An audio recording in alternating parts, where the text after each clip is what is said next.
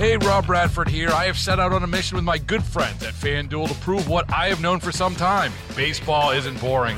Now I have a daily podcast to prove it with some of the most notable people in the baseball world, screaming baseball isn't boring from the mountaintops, or at least agreeing to come on our show. Players, managers, GMs, and yes, even the commissioner of baseball, Rob Manfred. It has been a constant wave of baseball's most powerful voices. So join the revolution. Subscribe and soak in Baseball Isn't Boring. Listen on your Odyssey app or wherever you get your podcasts. You'll be glad you did. Welcome to KCBS In Depth, a discussion of one of the topics making news this week. This is KCBS In Depth. What we realize is we need to move potentially thousands of people off of this hillside down into the flats during a wildfire. Todd Lando is giving me a tour of the narrow roads that wind their way through the hills of Corte Madera in Marin County.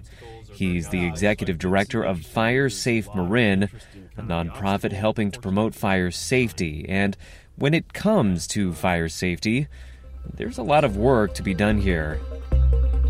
This I think, it's where the work is happening right now. I think I'm not exactly sure where they are, but we're probably going to come across our crews. Todd's keeping an eye out for any overgrown brush encroaching on these cramped roads. Because it slows people down when they're evacuating. It leans out into the roadway. It forces people to drive closer to the center line of the road. He just said evacuating. In fact, these roads will be crucial during any evacuation of the nearby hillside communities.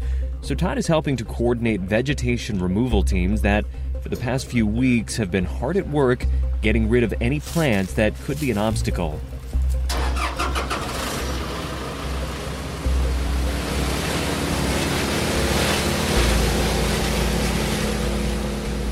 On narrow streets like these, tree trimming and wood chipping is difficult, cramped, slow-going work. But this is just one project in one community to solve one very specific problem. In fact, dozens upon dozens of communities throughout California are designated as high fire hazard severity zones. So the real project to get the state ready for this year's major fires involves thousands of people, millions of dollars, and, as it turns out, quite a few goats. I'm Keith Menconi. This is In Depth, and this week on the program, we're going to be talking about that work and what we, as average citizens, should be doing to help out. This is the first time I've been up here since they finished this section. Back to Todd Lando now as he surveys the progress of the vegetation removal work crews. This was impenetrable vegetation even just a week ago. Vegetation leaning out on both sides of the road all the way into the roadway. Whereas it's a narrow street right now, you couldn't see the house that's at the end in this turn here because of the vegetation leaning into the roadway. Lando has got a few different hats here. He's a vegetation management and wildfire specialist for the Central Marin Fire Department. But he's also helping to coordinate the work of FireWise. That's a federally backed national program which recognizes communities that meet certain fire safety standards and provides those communities with support. So that's more the grassroots ends of things. And he says that angle, getting residents on board with fire prevention work, it's crucial. And there are a few hillside communities that are not engaged. The homeowners just haven't, I hate to say this, they haven't woke up yet. Those communities aren't getting the attention right now because it's so important for us to work with them. But that's all beginning to change. The FireWise program has seen a spike in interest over the last few years as news breaks of one devastating fire after another. Lando, who's been working with residents for years, has seen the changing attitudes firsthand. The sense of urgency is dramatically increased. The community is aware for the first time in my 30-year career. I see people really clamoring, reaching out to us for information, organizing their own neighborhoods, working with their neighbors better than they ever have in the past to try to reduce the risk at home. Significant uptick in the amount of interest in what we provide, which is a fantastic thing. I'd say that before 2015, the Valley Fire in Lake County was the first of this series of catastrophic fires, I think, close to home. Before 2015, we really had to reach out and recruit hard to get 3 or 4 people to show up to one of our seminars or meetings. Now it's standing room only, and we're packing the house, multiple nights each week with training and seminars and and educational opportunities for residents. So, on the one hand, this sense of urgency has given fire personnel a little bit more elbow room to carry out needed projects. This vegetation project we've been discussing, for example, well, it's noisy and it blocks streets, and Lando says it never would have happened if residents didn't understand why the work is needed. There would have just been too much pushback. On the other hand, the recent fires have also given communities the motivation to put in the fire prevention elbow grease themselves. What I mean by this is to get recognized as a FireWise community, these communities actually need to show up and do some work. So, for example, requirements include forming local committees, performing a risk assessment, developing an action plan, and, crucially, carrying out fire prevention volunteer work. Cut grass, cut weeds, remove vegetation, trim back trees. Removing juniper is something we're encouraging them to do. So we've seen neighborhood work parties where they go out and target a specific plant species that we know to be hazardous. Juniper is the worst of all of them. So we're encouraging these neighborhoods to go out, identify the juniper, identify the people who need help removing it, and work together to do it. So it's not just slapping on a bumper sticker and calling it a day. The program takes work, which makes that spike in interest even more significant. Lando says so far in Marin, there's almost 60 active FireWise communities. Those communities are engaged in work parties and education almost every day. We have events. We'll help them organize community work parties. Really popular for them to host community chipper days where they hire a tree company, share the cost in the community. Sometimes we help cover it with grants from Fire Safe Marin to bring a tree service in to dispose of vegetation. We encourage them, the communities, to identify vulnerable neighbors. A lot of times it's an elderly neighbor, somebody who's lived there, probably paid taxes and kept great maintenance in their yard for generations, but now they've reached a point in their life where they can't keep up with maintaining their property. So we encourage the neighbors to go and create a work party to go help that elderly neighbor out. We encourage them to identify people who might have special needs in the community and give them assistance through vegetation clearance or just assistance around the house, assistance with evacuation planning. And has enthusiasm and willingness to participate. I mean, again, this is another example of something that takes, it's a bit of a burden. It takes time out of people's day. It's hard work. Is this something that's seen a little bit more enthusiasm as well? A huge amount of enthusiasm. We're seeing a lot of energy being put into these work parties, a lot of energy being put into the community chipper days, and we find that the FireWise program helps encourage it. We even locally encourage some healthy competition among neighbors. We'll let the one neighborhood know that the neighborhood next door cleared more vegetation than them, and that next weekend they should go out and work more. And we've even seen some healthy wagers between neighborhoods where they say whoever clears the least vegetation has to host the barbecue and buy the beer. So works in third grade classrooms. Works absolutely. Works really well here in Marin, and it's interesting. I think the FireWise program has been as much a community building exercise as anything. One of the big challenges we've run into is getting neighbors to talk to neighbors. I think we've lost the art of talking over our fences and getting to know our neighbors. And that's become an impediment to reducing vegetation. We get calls every day from neighbors who say, I don't know my neighbor, but they have a tree that's leaning onto my property.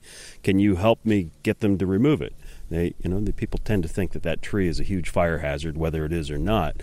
But what we say is that we can provide some education, we can provide some support for it, but really what's needed to get that or the results is a knock on the neighbor's door and probably a bottle of wine and a sit-down discussion.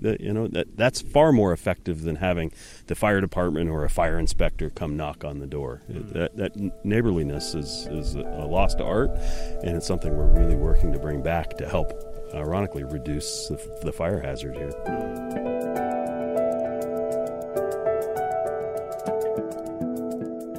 Want to remind our listeners, you're listening to KCBS In Depth. This week, we're talking about what it takes to get California ready for fire season. Now, for the news you can use part of the show. How can we keep our homes safe from wildfires?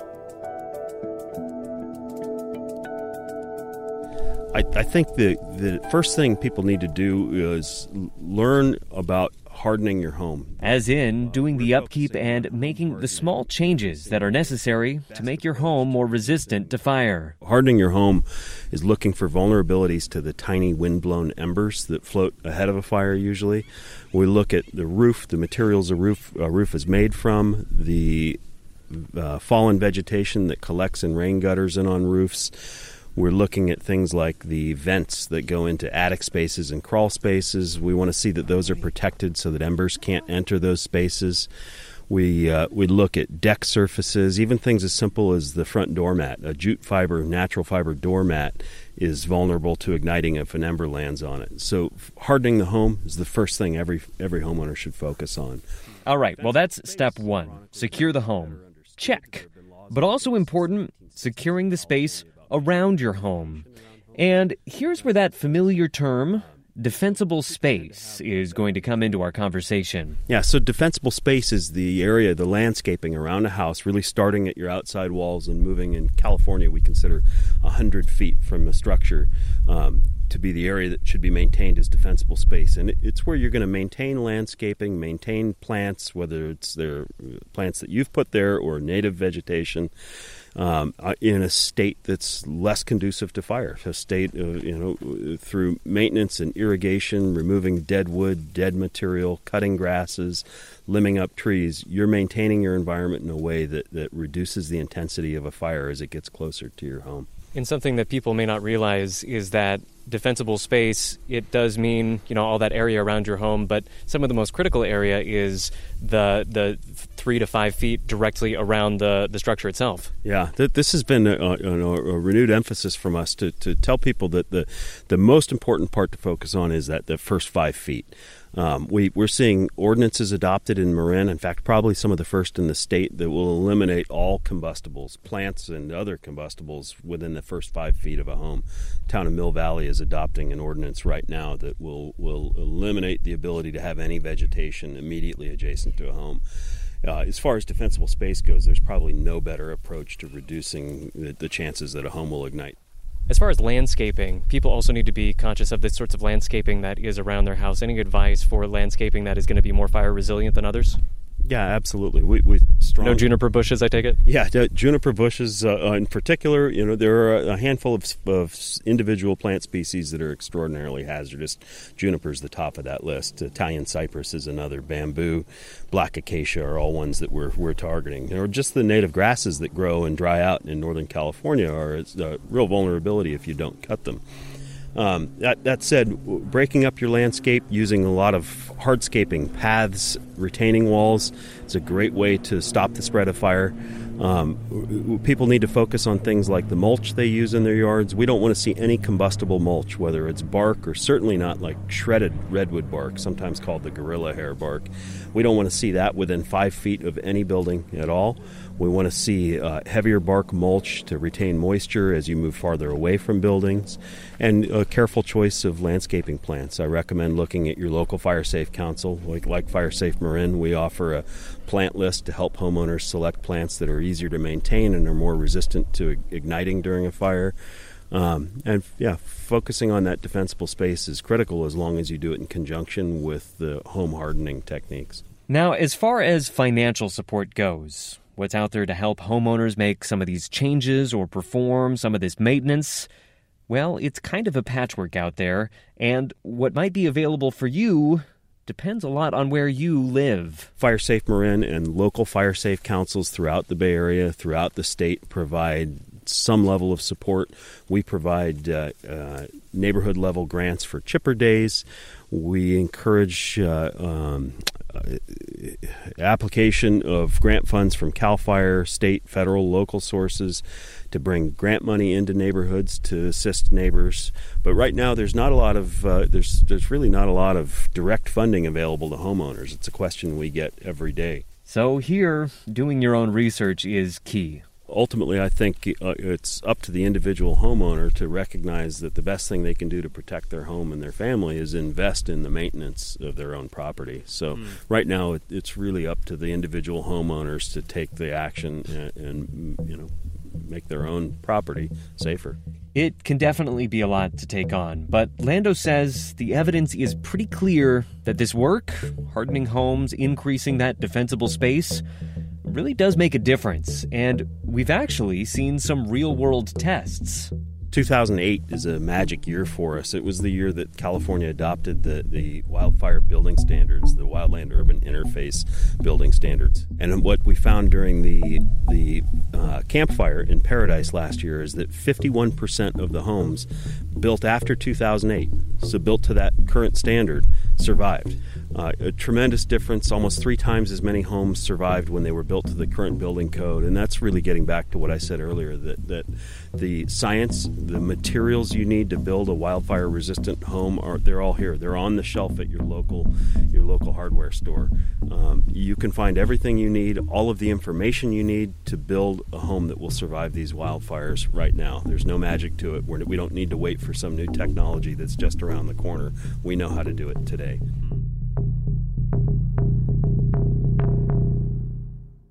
So perhaps this is a good time to jump back in for a moment to mention that this portion of the interview was actually carried out in a big field right next to a pretty sizable herd of goats. Unfortunately for my audio purposes, they weren't really in the bleating kind of mood, more in the rustle around and stare at my microphone without making a sound kind of mood. But that's fine, because these goats are also on Team Fire Prevention. Their role to play in all this: chomping on many different kinds of vegetation, clearing it out, creating more defensible space, basically acting like living, breathing lawnmowers. So this is yet another kind of fire prevention work that Lando is helping to oversee, and I only bring this up because it's one more illustration of the fact that there is no shortage of ways to fight fire, and therefore no shortage of work to be done. You know, in following you around today and seeing all the different kinds of work that go into this, you know, you have a work party there, you have crews out there, you have goats here. It does seem like something that takes a village. It takes so many different things coming together to really make communities resilient to fire. How confident are you that the work is being done this year to really bring it all together? The work's being done, and it's been done for years and years. The community is aware of the work we're doing right now and supporting it in ways they haven't in the past. But I'm absolutely confident that what we're doing is and will continue to be effective. But we need to do more. There's no doubt about it. This is a drop in the bucket. We will make an impact on communities in Marin and through the Bay Area and Northern California with the work we're doing. But we have to continue it. This is not something we do in 2019 and we're done with it. This is just got to become part of our lifestyle. It's part of the way we need to live in Northern California. We are always going to have wildfires, and we're always going to have to do this kind of work to maintain our properties. We're going to have to accept that we need to build homes that are resilient to wildfires. We need to retrofit our current building stock. The houses that are out there right now that were built prior to 2008 really need to be upgraded, and that's going to be through encouraging homeowners to take it on themselves, probably through things like tax incentives, certainly through building codes and retrofitting, remodels, and over time we're going to build a much more resilient community.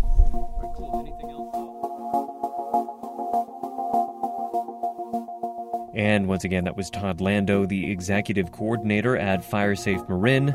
You can learn more about some of the programs we've discussed, including FireWise, by visiting the show page for this episode of KCBS In Depth. Just head on over to kcbsradio.com and look for the latest.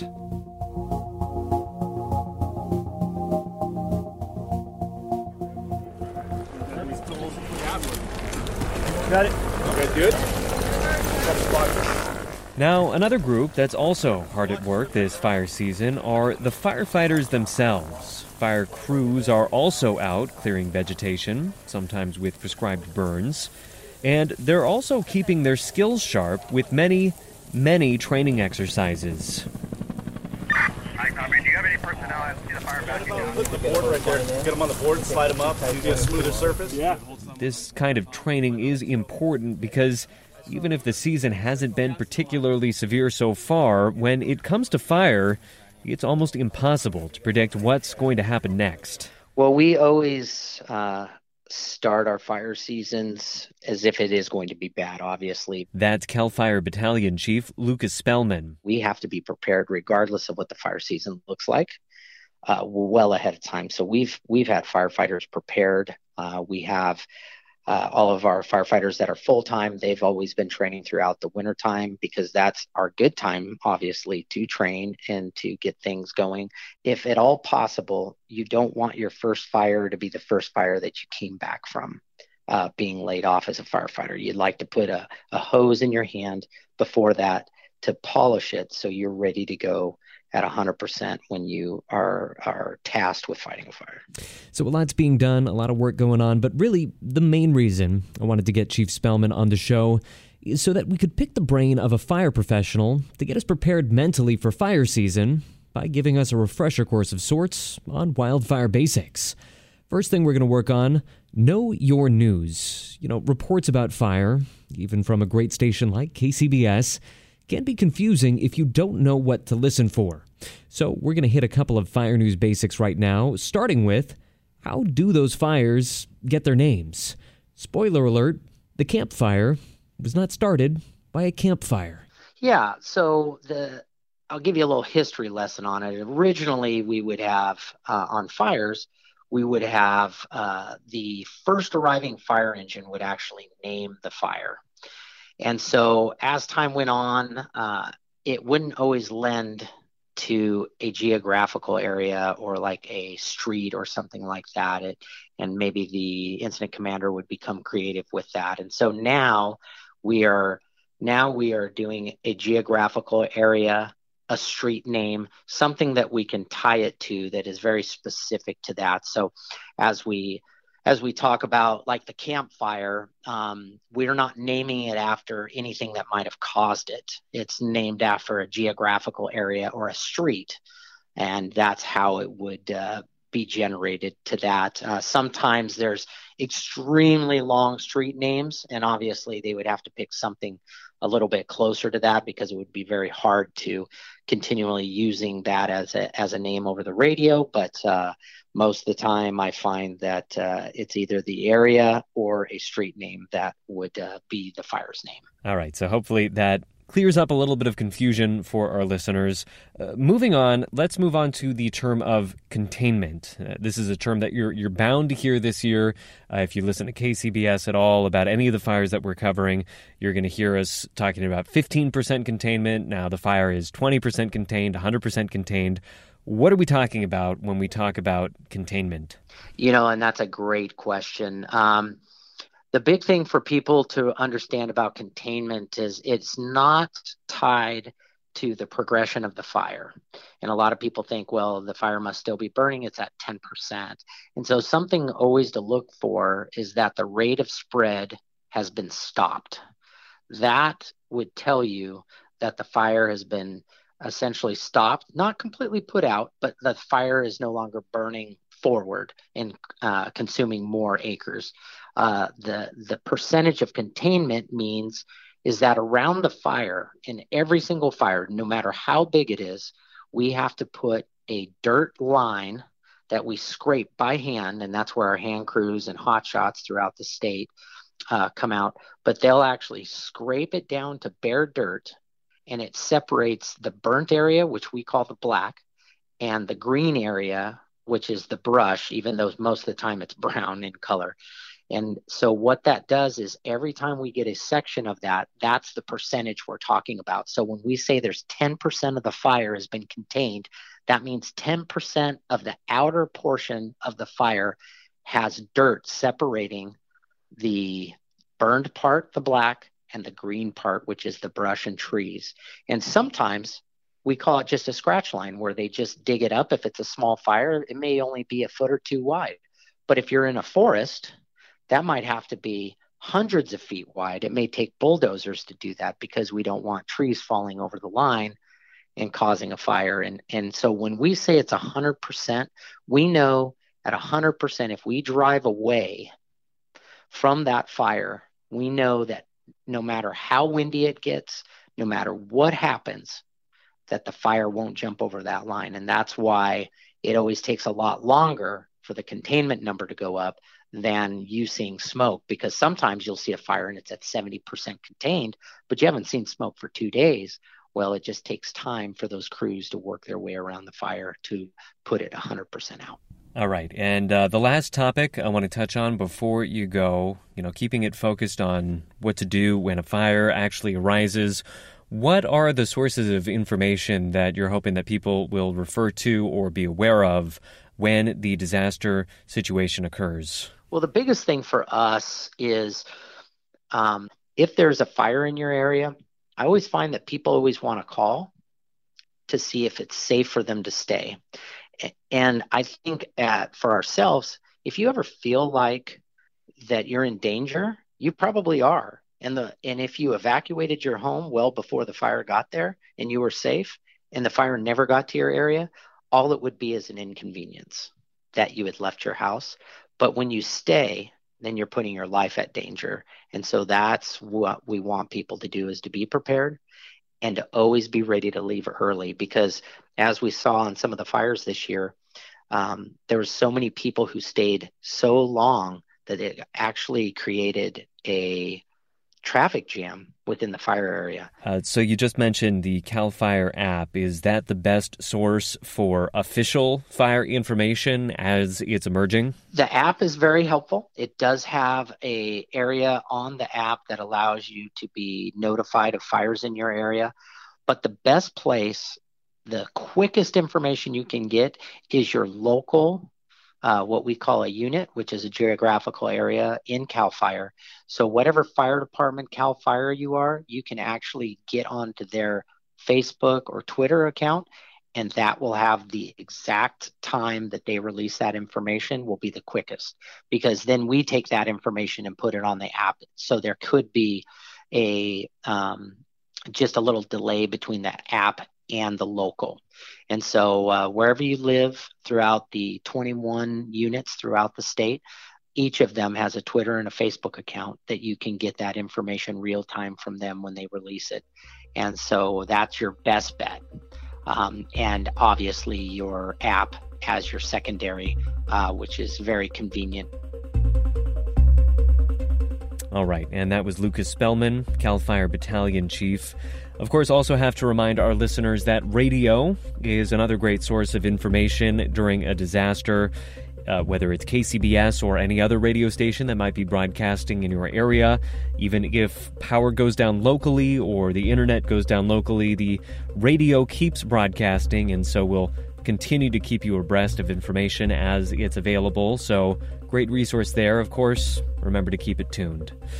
You have been listening to KCBS In Depth. That is going to do it for the show today. Remember, you can find past editions of the program online at our website, kcbsradio.com. You can also find links to many of the resources we've discussed on the program today there as well. Just look for the show notes for this episode.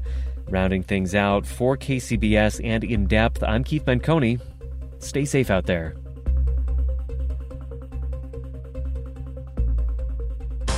You've just heard KCBS In Depth, a news interview program for All News 740 and FM 106.9 KCBS.